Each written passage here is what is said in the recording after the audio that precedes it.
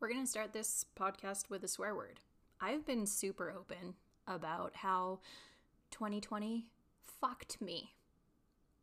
Everything that was solid has really fallen apart. I also stopped living into my values and taking care of myself the way I need to. And I found myself in old patterns that I haven't encountered in years.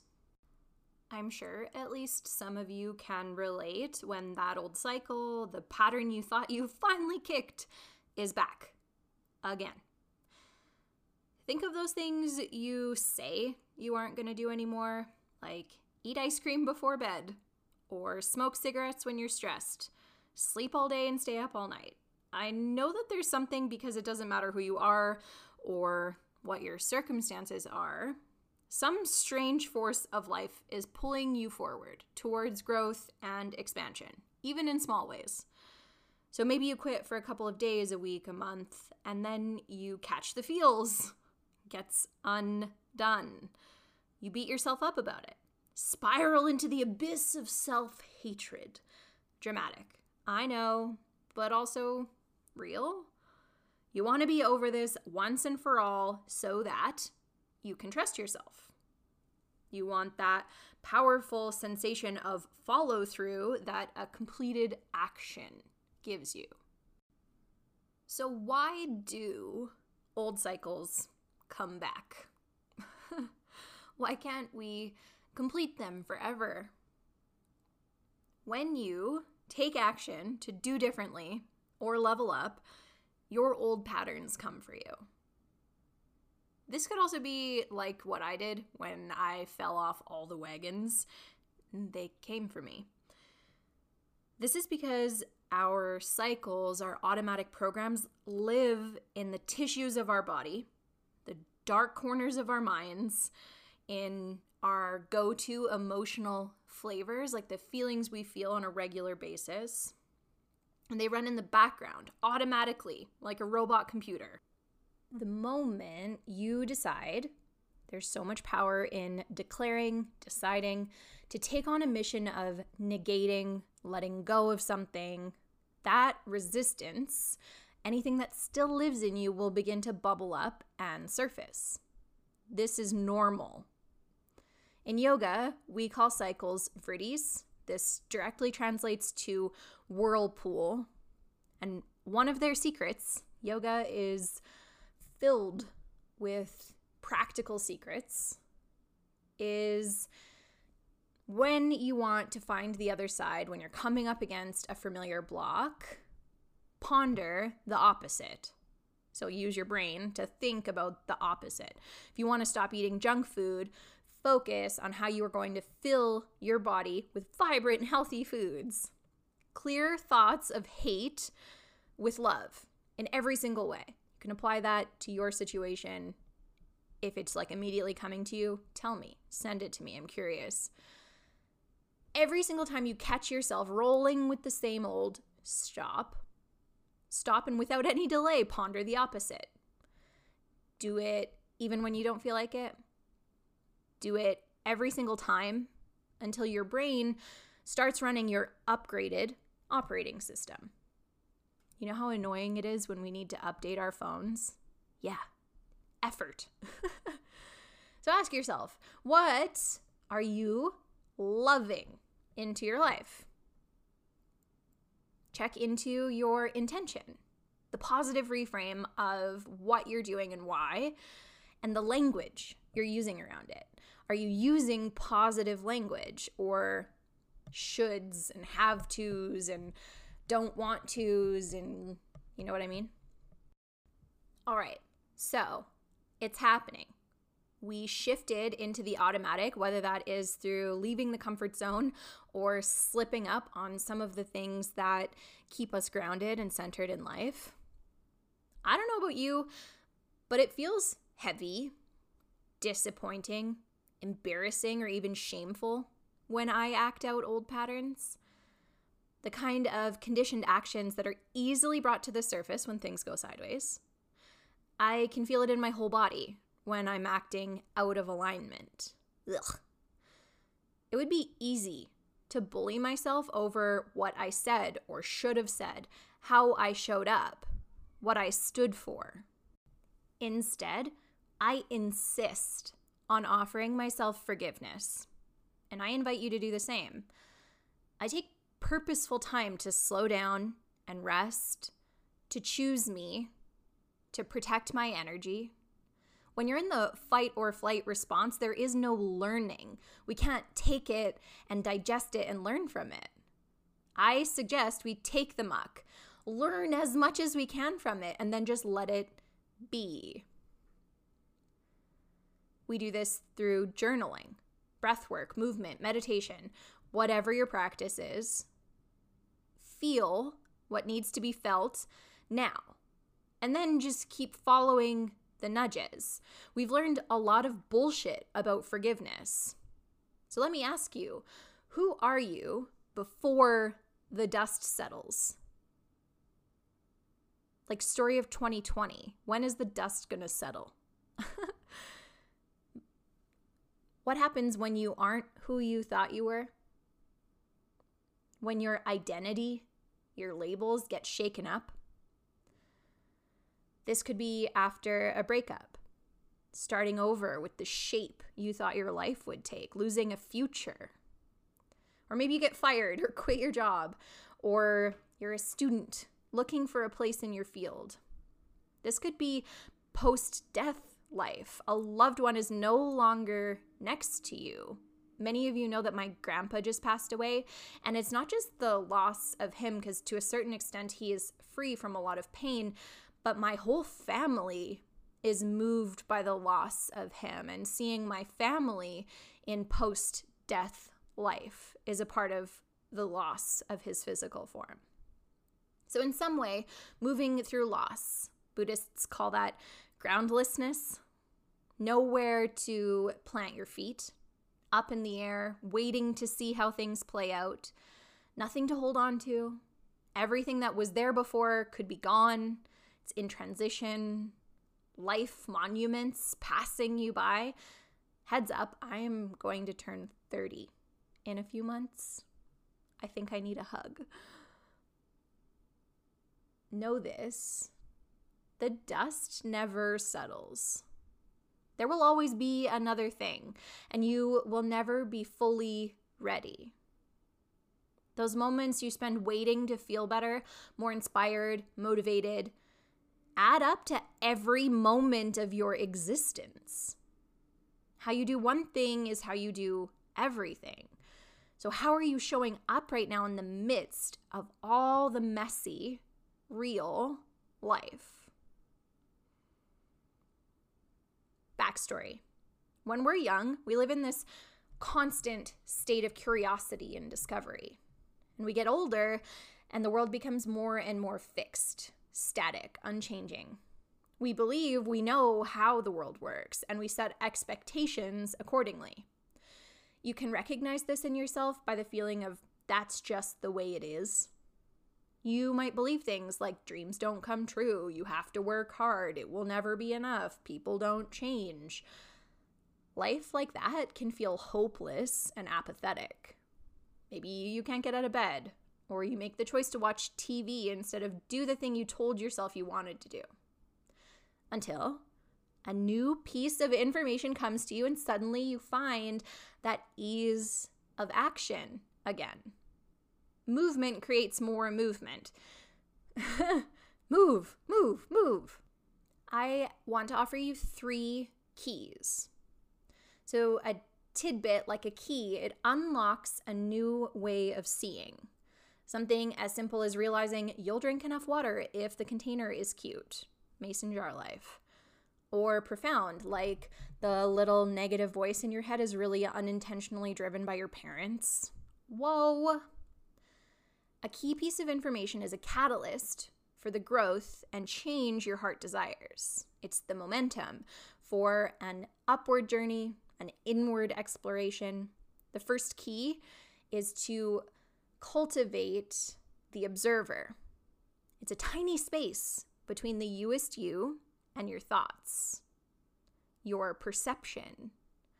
It allows you to find information for yourself. We all exist in the same reality, yet see things so differently. You are the ultimate expert on you, and there's no one you can trust more to truly see your inner space.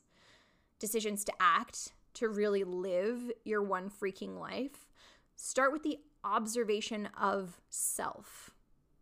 What do your thought stories look like when no one else is around? What kind of choices do you make when there is no one to hold you accountable but yourself?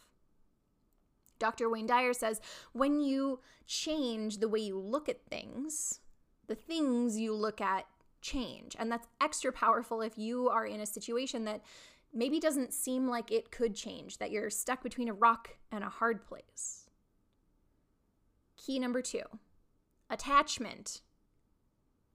In yoga, we call this aparigraha, non-attachment.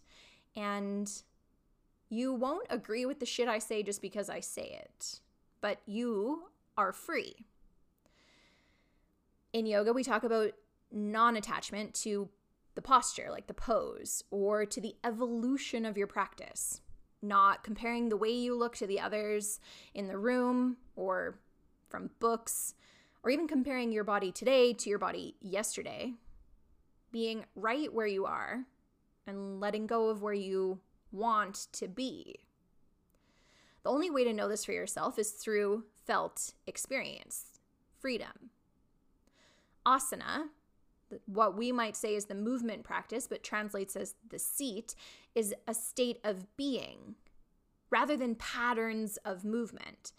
So consider the mind-blowing applications, not grasping onto your state of mind, of heart, of body. Your state means letting go of the duality of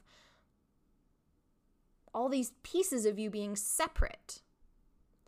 What this looks like is letting go of the idea that happy is better than sad, that pleasure is to be sought and pain is to be avoided, and that certain thoughts are good and others are bad or wrong.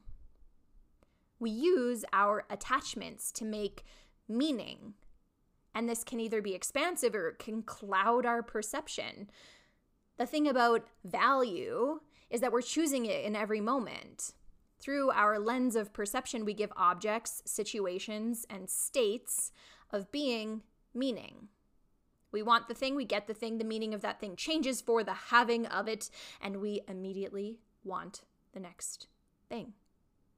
We never actually make it to the target. We never land. I'll be happy when I find my partner. I'll rest when I never need to worry about money again. I'll live fully when I'm not in pain anymore. A new meaning? A total knowledge of self-worth, that you are a divine being made of star stuffs. Insert your language here. This allows you to move without seeking results. There's a lightness that allows you to tap into the rhythm of nature, the cycle of birth and death, without desperately holding on. Learn to be with what already is. What are you chasing? Where can you loosen your grip? And I encourage you always to actually ponder the things that I say at some point. Let it marinate in your brain. This is the last key I would love to offer you, and that is the key of knowing. Yeah, fucking know it all. Sometimes I'm like that. Just kidding. There is a story teaching that many spiritual teachers or yoga teachers use. I personally learned a lot of the yoga philosophy that I know from Corinne Watts. If you ever get the chance to learn from him, I could not recommend it more. But it is the story about getting a PhD on honey. So things like bees produce it. It is yellow and sticky. Yada, yada, yada. You can study honey for a lifetime, write papers, know its features and codes, become a world-renowned expert.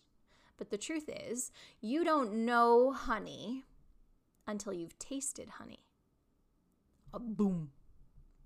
This is the difference between conceptual knowledge versus experience. One of my favorite things about yoga is that the 8-limb path of consciousness is based on key experiences, like I've tried to share with you here. It's your own practice. There is nothing that is expected to be bought and sold. Like, here, give me $100 and I'll give you a handstand. I wish. It is becoming your own guide through going deeper and deeper into your inner space. Yoga is actually a how-to process for knowing through experiencing. Corinne also said that if you really knew you shouldn't do a thing, whatever it is, smoke cigarettes, eat McDonald's, stay in bed all day, you just wouldn't do it. If you knew it in a way that you could not unknow, like the way that you know your name, if someone wildly came up to me in the street and demanded my name is Barbara, it wouldn't faze me. I still know that I'm called Nikki in this body. So think about a few of the things that you know, but maybe you don't really know, that honestly you can talk about and know it out there, but not in here. I'm pointing at myself. Have you tasted the depths of raw, vulnerable connection? Have you experienced full body, mind, heart, soul beyond surrender? Do you know the living, breathing space beyond the cycle of negative self-talk and emotional turmoil? Do your beliefs in your thoughts line up with your actions in the world? Are you honestly safe in your own skin, regardless of what's happening in the external circumstance? If you want to feel or do differently, it starts with a visceral, like something you can touch, understanding of something new. Feel free to shut the shit off right now, but I will tell you that I have a new course.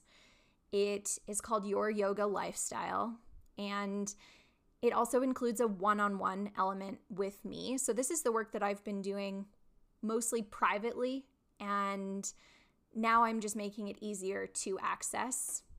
You might have seen, if you're on my email list, that someone finally told me my website was really hard to read. Whoops. If you ever have honest feedback like that, please do tell. The course itself breaks down the entire 8-limb path of yoga, so the how-to guide to knowing yourself and experiencing through my favorite things: body, mind, heart, soul, beyond, every aspect of you. That's the digital content. Each week has a theme, from choice, energy, freedom, focus. And then there are different levels of access for working with me. You can choose the smallest access or the biggest, but this course, this is the only place to get some of the things that no one has seen before, like every meditation I've ever created, yoga practices, talks, so hearing me talk for extended periods of time. It's all on my website, nikkywalters.com, my name. I encourage you to take a look. If you've been spending a lot of time just consuming my content and being like, how the fuck? How does she say all the stuff and things? This is everything. Everything to me. It's my favorite mode of study. I just get jazzed about it. So thanks for listening to that part. I am so excited to hear from those of you that are called. This work is otherworldly. Let us close with some breath.